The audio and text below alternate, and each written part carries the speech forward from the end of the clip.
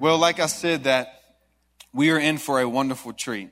I am very excited about today. I have been able to be in the service where Brad has led, and I've been to some of his classes that you have taught down at Common Ground, some of his seminars, and it has been life-changing and eye-opening for me. And I know that this is going to be eye-opening, and it's going to be challenging, but it's going to bless you if you allow it to. And so I would just like to welcome my good friend Brad Huddleston to the stage. Make him feel welcome. Good morning, Cornerstone. How many of you dread to see me coming? Those of you that have heard me before say, oh no, I'm going to feel so bad about my phone today. Well, if, like I said on the video last Sunday, if you've been sinning with it, you should be feeling guilty. But that's not why I came. God has good things in store for us. Despite what has happened this year, despite what has been happening, my heart is for revival. And I believe that's what God's heart is for. And I think a lot of what's happening in the last few months, as I've reconnected with Pastor Seth and gotten to know Josh quite well, we've not been able to travel. I mean, for the last 20 years, months, up to 6 months out of the year. Every year we are out of the country at least, and then the other 6 months around our country, and then all of a sudden everything just stopped. And I just dug my heels in here with all my friends and started to labor for revival here. Amen? God is wanting to redeem all of this stuff that has happened, and He's doing a sifting, and it's been painful for a lot of people. But there's good news, and that's what I want to talk to you about today. Not just the technology. I will talk about that. But before we get started, I know Sunday mornings can be a little bit stressful for people. Maybe you don't elbow your spouse, but maybe you argued this morning. Maybe it's a little stressful getting the kids ready, and you just, even during worship, you just had a struggle.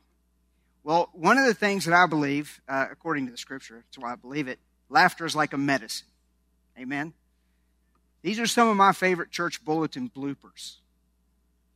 And they never get old.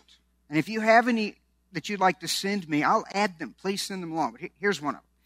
This being Easter Sunday, we will ask Mrs. Lewis to come forward and lay an egg on the altar. Last Sunday morning I was preaching at this church, and there was a Mrs. Lewis in the audience. Thursday night potluck supper. Prayer and medication will follow. The Low Self-Esteem Support Group will meet Thursday from 7 to 8:30. Please use the back door.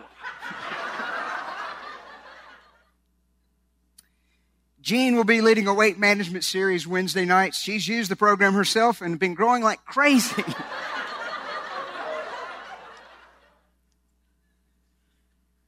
And my all-time favorite.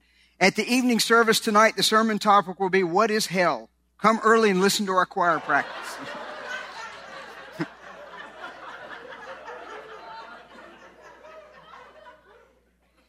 As your faithful leaders here, Pastor Josh and Seth are laboring throughout each and every day to take care of you spiritually and working so hard with prayer and fasting and blood, sweat, and tears. I want to show you what goes on outside of that or during that process. Pastor Seth didn't know that Pastor Josh was standing behind his office door waiting to scare him in Jesus' name.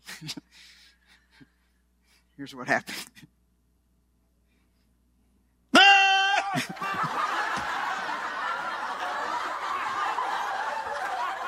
These are your pastors. But the facial expression, my favorite one, has to be this one.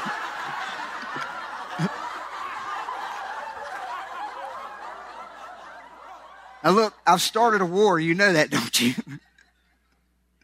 Yep. I just threw the first punch, but I promise you, we will not be the last.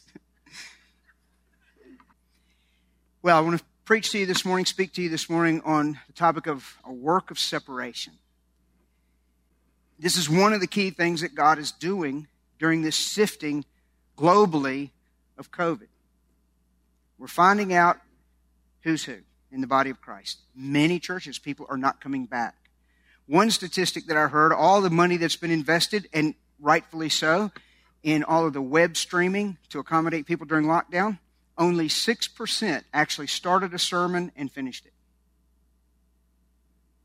And so we're seeing a work of separation. Now, that can work against us, but it can work for us. And in this image here, what God is calling us to, those who are a small group known as the remnant, He's calling us to come out from them, from the world and its systems, and to be separate, says the Lord. Touch no unclean thing, and I'll receive you. Now that's where we get our concept biblically of holiness. It means separation. It means while everybody's doing this, a small group does this, the right thing. We come out from all of that. And that's the central message that God has given me through the technology. Now, that's just my slice. Pastor Josh has his. Pastor Seth has his. We all have to come together as the member of the body, members of the body of Christ, to make one. And God has called me to call people not to burn their technology. I never renounced my computer science degree when I started studying neuroscience. But there are certain things about it that I had to separate myself because it was killing me spiritually. And I am a minister of the gospel of Jesus. May I be honest with you today? I've had repenting to do, separation. Now, where is all of this going? Why would I carry a message like this that is so unpopular? If it weren't for friends like Pastor Josh to just put me in front of people, no one would probably voluntarily come. When we have those seminars, and it's by very few people show up on their own. It's gracious pastors who see the need for something like this that just allows me to come while people are gathered. How do you think it makes me feel? It's like I say, all those motivational people, speakers, and all those prosperity preachers, they get to ride in the front of the plane. I ride back near the toilet. I don't care. I don't. But where is it taking us? Brothers and sisters, get a heart for where it's taking us. There's benefits to this separation. It's called revival. Now, I don't know how revival will manifest itself in America if we have one. I'm praying for that. Are you? I've been in a real wrestling match with myself, somewhat with God. I don't really wrestle with Him because He pins me every time. Beth and I weren't really meant to sit still for too long. I'm an evangelist, so I go. But that's not been my problem. That's not been my struggle, my sin probably. It's the fact that America, whom I love, and when I bleed red, white, and blue. I'm very patriotic, and I'm not ashamed of that. I'm involved in the processes here, but I got to tell you, spiritually, I just want to get on a plane and go back. And the hunger, they wear you out. And I've got a lot of energy. My gym friends will tell you that. And we were just crying out, God, it's awesome teaming back up with Kevin Harris and Josh and Seth, and we got some things going on with the ministers here, and that's pumping me up. But it's still, when you've been in those atmospheres like that, the Lord just dealt with me, and He said, look, I'm going to let you go back there, but you got to get this right, because I've called you to this country as well, where it's hard, and you stay here and dig your heels in and do what I've told you to do here. Because it is hard. So back to this technology issue, the issue of separation, which I believe will lead to revival if we will come out from the world and separate ourselves from those things, mainly the culture that's coming in through our devices. The most detrimental thing probably that has happened with the technology, it's left us, or the overuse and the misuse of technology, is a medical condition called anhedonia, where we become anhedonic, which basically means you lose the ability to enjoy lesser stimulating activities. You can't take joy and pleasure in things like prayer. It's not stimulating enough. Oh, I know the anointing breaks the yoke and all that sort of stuff. But sometimes prayer is laborious where it's not that way, but you press in anyway when it's boring. So what I've done, based on the work of Dr. Archibald Hart, I designed some animations to take a complex process in the nucleus accumbens of the brain and make it simple to understand so that even children, I speak to a lot of kids as well, can understand. So that little dot is the area of the brain that gets excited, where you feel joy and pleasure, and there's nothing wrong with that part of the brain. And when we have a good conversation, we're horsing around scaring each other from behind doors. I released a lot of dopamine from you fellas in the congregation this morning, and dopamine went into the pleasure center of the brain. It stimulated it, and it's lighting up there because on scans you can actually see it lighting up. And people smile and laugh because of that neurotransmitter called dopamine getting released. It's a good thing. It's also very important for cognition. For your children to learn their math, English, history, and all that sort of stuff, they have to have dopamine. The problem is when you get too much, it becomes very stressful for the brain and very addictive, and so the brain builds a barrier. Now look, it's actually technically around it, but to make it easy to understand, I just put a wall there. It's a barrier trying to push out all that extra dopamine, and so when we stimulate ourselves with drugs or screen time or anything, if we do too much of it, the brain starts to try to help us by pushing it out. But we don't like for the good feelings, the pleasure to be cut off, so what do? More of the activity. The alcoholic doesn't start off being an alcoholic. They drink a couple of beers to decompress after work. Problem is, after a certain length of time, 2 beers doesn't relax them anymore. It's the alcohol releasing the dopamine. So it stops working, so what do? They drink 3. Well, now they stimulate even more. They get over the barrier. They can feel it again. Doesn't mean they're getting more drunk because they've upped it to 3. It just means that they're having to push through a thick barrier that's trying to push out all that dopamine. After a while, 3 doesn't work, so what do? They drink 4. Next thing you know, they're hooked. Well, that very same process works with cocaine, heroin, but it also works with screens. And it doesn't matter the content. One of the biggest obstacles that we've had to overcome in my world is telling parents to say, well, I only allow my children to use devices for educational purposes. And that sounds good, and they're sincere and they're well-meaning, but the truth of the matter is, it's always this pesky little thing called the truth, isn't it? It's a double-edged sword. It makes you mad, but it's the only thing that will free us. You shall know the truth, and the truth shall make you free. As it turns out, all these gamification programs like Mathletics, they're not working. Grades are going down. It ends up, at first you'll see on the data, you'll see a little rise in spike in cognition, but then it turns into a competition, gambling, because it's based on a system of rewards. Dopamine levels get too high, and all the cognition goes away, and the competition goes up. And addiction sets in. Am I making sense to you? So eventually, and the most detrimental thing that's happening, not only is cognition going down, addiction setting in, all of its associated symptoms that we'll cover in a few minutes, but if you notice, that went gray. The color stopped because the wall got really big. And what is happening there, the brain is pushing out all of the dopamine, and the person who is addicted now becomes emotionally numb. You ever heard your children say, I'm bored, I'm bored, I'm bored, I'm bored? And you think, good Lord, you've got more stuff than we ever had growing up. Or they're playing a video game and you finally stop and say, go outside and play. Where they say, that's boring. And they hate it.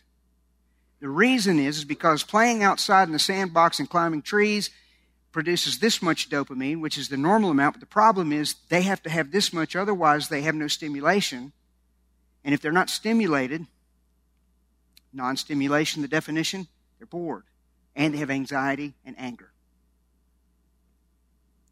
But the most detrimental thing that has happened is that they have become numb to lesser stimulating activities, which would include a deep, intimate, abiding relationship with Jesus Christ of Nazareth through the power of the Holy Spirit. That's really my message, is to get that wall down, because you can, and have revival in us individually, and then we come together collectively. We've got a big revival in some form or fashion, like I showed you in Africa. Do you want to see that happen here in this country? You know, the God who is the God of Africa is the God of America too.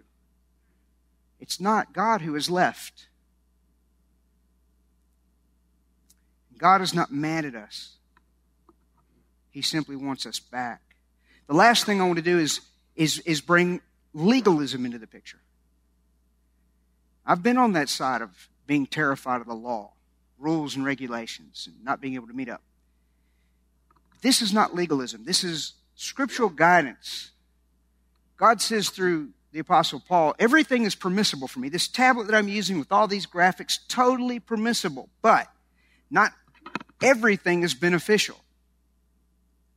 Everything is permissible for me. My phone is permissible. But the issue is enslavement. Being brought under its power, where it controls us instead of us controlling it. And this requires a lot of humility to do introspection, to admit when you've gone over the line. And the truth be told, the person who is addicted is not qualified to self-diagnose. It takes someone close to them. The problem with that is, as you can imagine, if you ask them, hey, do you think I'm addicted? If they say yes, you get angry. But the smart person, the humble person, will listen and separate. I didn't say burn and throw everything out. Just those things that are enslaving. That's the act of separation, that if we don't get in that process, revival will not happen. There is a part that we play. That's not legalism. That's common sense. Amen? We can have things, it just can't enslave us. Brain scanning technology. This happens to be SPECT scanning technology, which stands for single photon emission computed tomography. This is a baseline of a healthy brain, whereby you compare then an unhealthy brain, or what you think is an unhealthy brain, and you can clearly measure the deviation. It doesn't take a neuroscientist to see what happens when you smoke marijuana. And they say things like, doesn't bother me, man. I'm like, that's why you talk like this, man. It's because your brain has holes in it. Now, look, that's not literally holes. That is a measure of activity or the lack thereof. The neurons aren't firing. It's become anhedonic. The color's gone. The brain, if you were to take it out of the skull, would look like a brain. But in terms of activity and neurobiological, all that sort of stuff is off. That's the baseline. Again, there's a heroin brain. Look how much activity has disappeared from in the deep regions of the brain. But the worst one of all is the porn brain.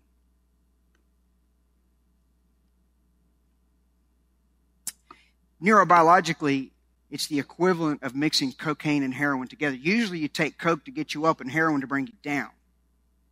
This is like you mix them, and that's why it has such an effect. And unlike alcohol that has to metabolize in the liver and then get into the brain, or smoke gets into the lungs and gets into the brain, when it comes to digital, our eyes are connected directly to the occipital lobe in the back of the head. It's instantly there. That's why when I showed the video or when I showed the picture of Pastor Seth, you laughed instantly. No metabolism in the bloodstream. It's already there. The dopamine hits. And that's what digital does. Now let me turn this around and show you revival. A work of separation. Dr. Daniel Amen, who also provides treatment for these addicts, puts them in therapy, treatment, and then after a certain period of time, he rescans the brain, and there's the before and after. Can you see the holes filling back in?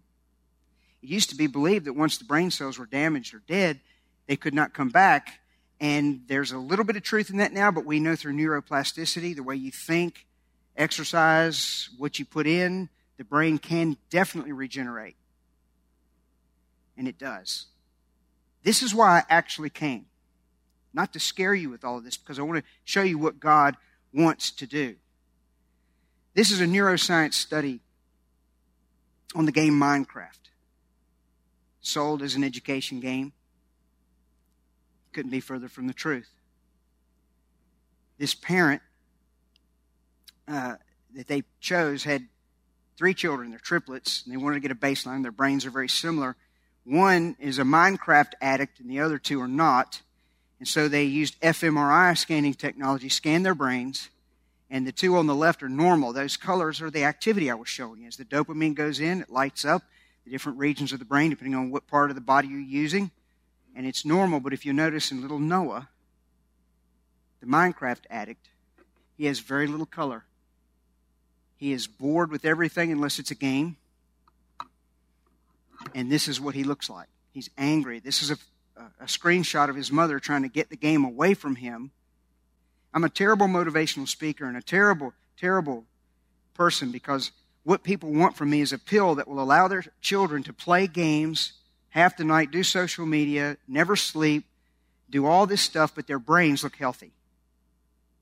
And there is no such pill. They can give you Prozac or they can give you other antidepressants, but then that starts to wane in efficacy, and you have to then do more blood work, and you have to readjust, and then it just kind of spirals. I'm not knocking anyone who's on medication. Sometimes it's necessary. I'm just saying, in an ideal world, if you know that there's another cause that you can do without the medicine, you should fix that. Do you hear what I'm saying? And so what they did, they took this child away from the game, put him in summer camp, did terrible things to him, horrible things. They only let him swim, hike and fish and canoe, play tennis and all this sort of stuff. They call social services. They won't let him have a phone. Get somebody in here and straighten that parent out. 3 weeks later, 3 weeks, 21 days, they brought this child back into the lab. They rescanned his brain, and I want to show you why I came here today. Totally healed. Yeah, you can clap for that. That'd be a good time to do that. I'm not trying to scare you. Is that hopeful to you? I used to think, well, this is going to really change people. It never has. It shocked me. Both of the scans from Dr. Daniel Amen and this, I thought, okay, different scanning technologies. The research is repeatable, very important.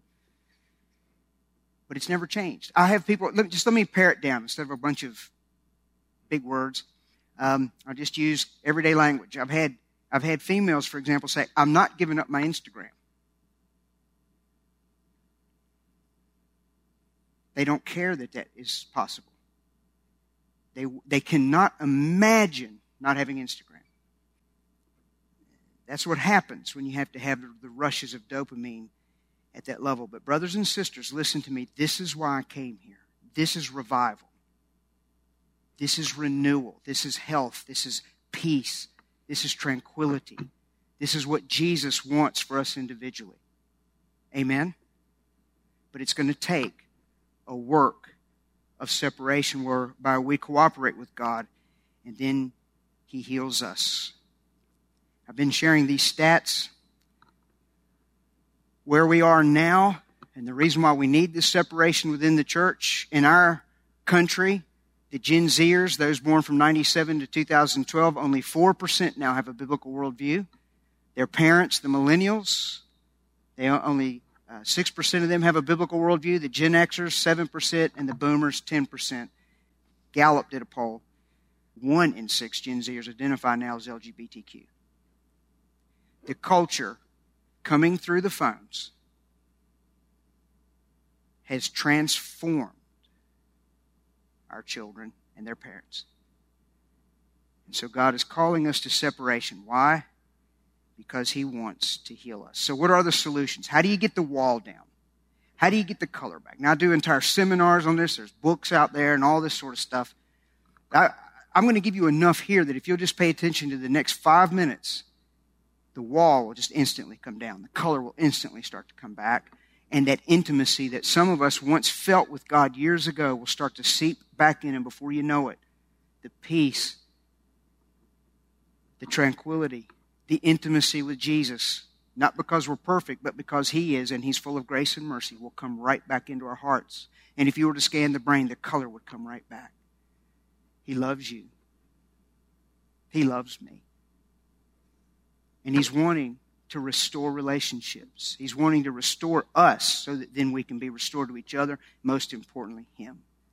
So if you are addicted, just from a neurobiological point of view, you have to first detox. If you try to just limit and balance and back off while you're addicted, it's sort of like trying to put a Band-Aid on a broken bone. You have to reset the brain, but I showed you Noah's brain. It can definitely reset. It takes about 4 to 6 weeks in the best case scenario. Many gamers have to go through this process multiple times, but they eventually reset. So it takes about 4 to 6 weeks, and during that time, no screens at all, including television. And then you return to limited technology, but it's not what you think. Let me give you a new definition of limit based on science. You hear this a lot, don't you? The science. Well, this is actual real science. I want to introduce it this way. Kids will come to me all the time and say, look, they're irritated at me because I've talked about the video games and I've talked about this and that, their phones. They go, look, I have to have technology to do my schoolwork. Or I have to know how to use technology in order to get a job. And I look at these evil little creatures and I say, I agree. Caught off guard just a wee bit. I say, look, if I were to grab your phone, any phone, and of your parents, this is what I would find on your phone or tablet. Something very similar to this. I'd find some educational stuff, maybe Excel, PowerPoint, but I'd find Fortnite, Google Classroom, Netflix, Minecraft, Snapchat, TikTok, Word, Instagram, porn, and YouTube. By the way, I'd find porn on the Christian kids' phones just as much. Equal. But if I were to take off of that phone the things that you don't need to get a job or to do your schoolwork, if I were to separate, I don't know if holy ties is a word, but that's what I'm going to use. If I were to holy ties your phone and make it pleasant in the sight of God, this is what I would do. You see, that's the stuff that's getting us addicted, mastering us, enslaving us. That stuff right there, nobody's ever come up to me and said, Brad, pray for me. I'm so addicted to Word. I just can't quit typing. Lay hands on me quick. Brad, I just can't wait to my Zoom class. I just can't wait to get on Zoom. I love it, I love it, I love it. No. What are these evil little creatures? They get in and they get out. But you have used technology for a very good thing. You've used technology, the internet. But what you haven't done is gotten yourself addicted. Because that is what is causing the color to leave. Sin separates us from God. And this is a very good thing. I'm using PowerPoint now. Has it helped you? Well, I'm using it. It's permissible. The color disappears from the brain predominantly in the bedroom with the door shut, with technology in their hands. So get it out. There's none in mine. One of the things I would tell you that's never beneficial in any amount, way, shape, or form, I didn't say throw everything away. I would get rid of every video game. I'd never allow them in my house, ever. I went through this, one kid went through my seminar and he came back to me weeks later and he goes, man, I did that. I got rid of my games and I feel so awesome. And it was awesome to hear him talk. You could tell his head was clear. His eyes were shiny. And he goes, you know what? I even got my money back on eBay. And I'm like, dude, now I got to go talk to the guy that bought your video game. Don't be a drug pusher. Stop selling this stuff.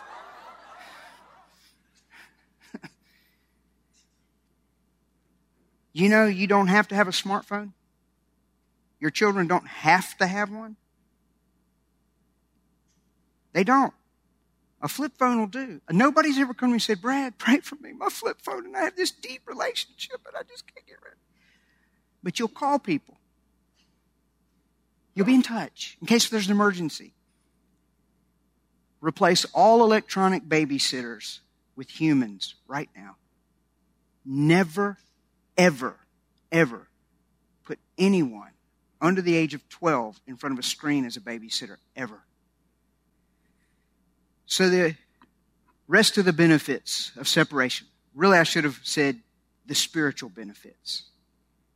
Because once the brain gets cleared out, you know the spirit's in there too, don't you? The spiritual benefits.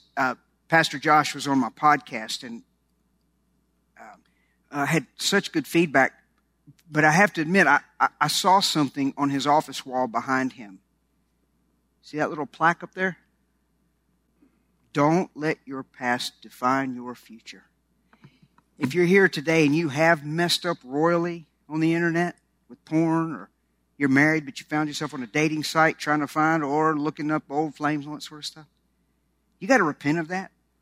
You do. I mean, like now. But do you realize if you do turn and walk in a different direction back toward God, do you realize He will forgive you the second you do it, and then from that point on, He will treat you as though you never did those things? That's what the death, the burial, and the resurrection of Jesus Christ did, even in the midst of all this cultural mess.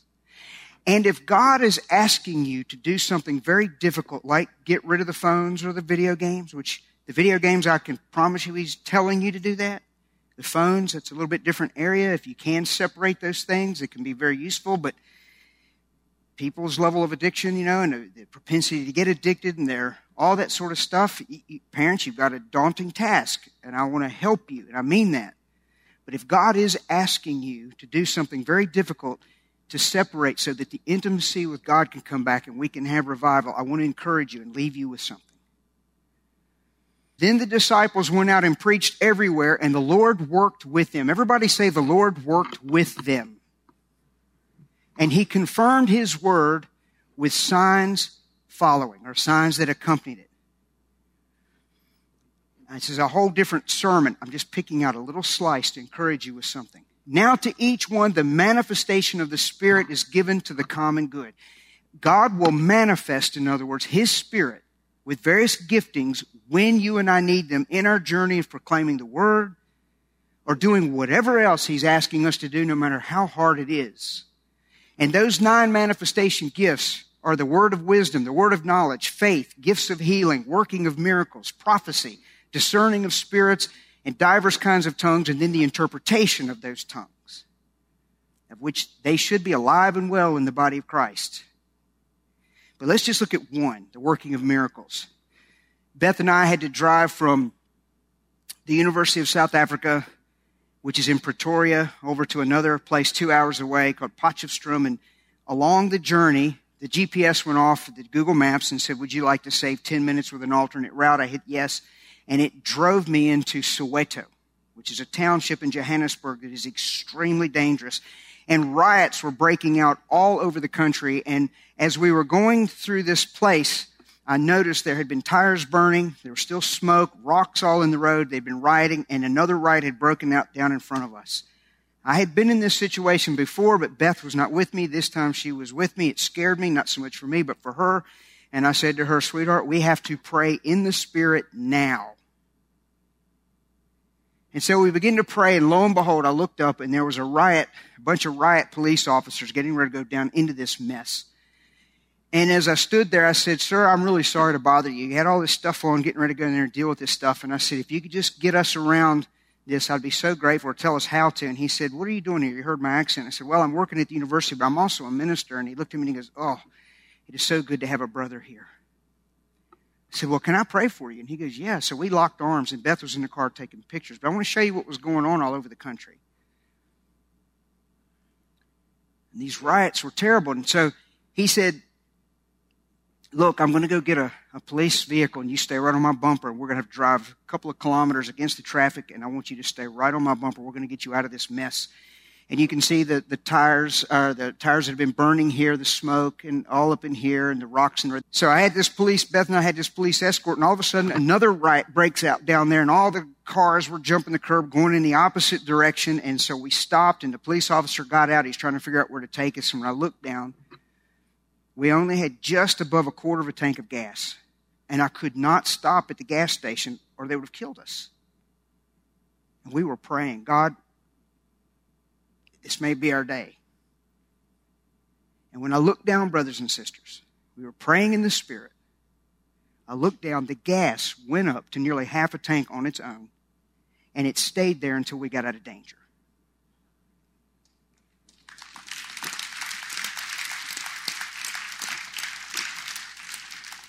Did I deserve it? No.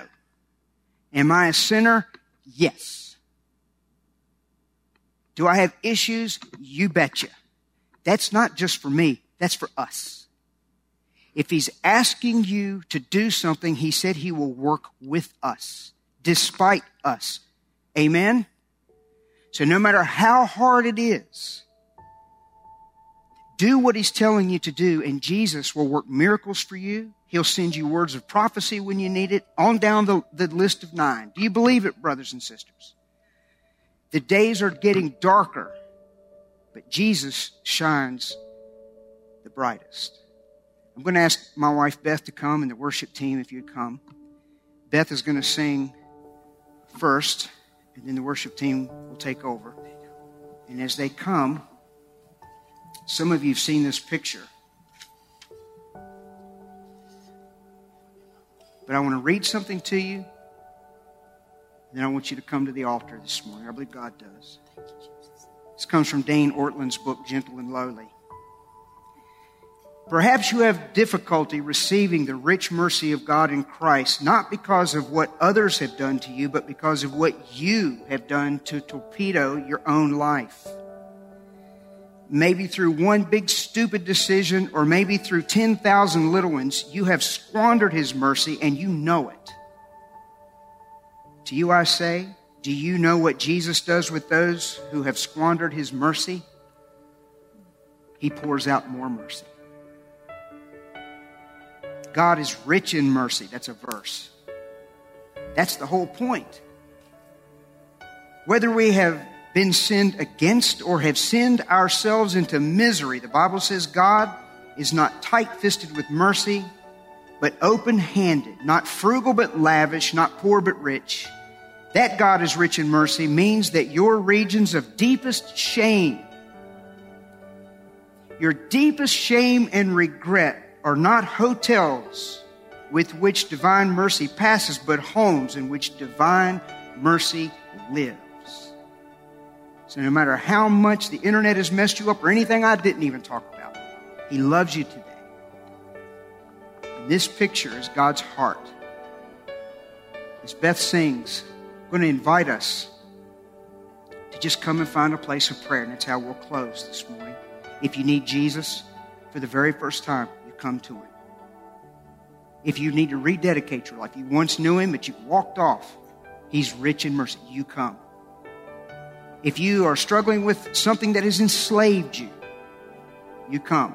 If you're not enslaved by anything, but you just want to pray with those who are here or on behalf of someone in your family. How many of you sitting here now have been thinking of family members that you wish were here to hear this morning? You get this all the time. You come and pray for them. We're all just going to come and end in prayer today. But this picture is God's heart. These girls are together, but they're not together. Every waking moment, they're available. There's not a moment that goes by that they're not waiting for that notification to go off. And no matter who they're with, no matter who they're talking to, that's exactly what they will do. They will stop immediately, and they will give their undivided attention and all of their heart and all of their emotion and all of their being. They're there. And Jesus is simply saying to us, I wish my people felt that way about me. I wish they would carry me with them everywhere they go. And the moment I notify them through the Spirit of God, I wish they would grab me, because the things that I have for them are not to harm them, but to give them hope and a future. Would you stand?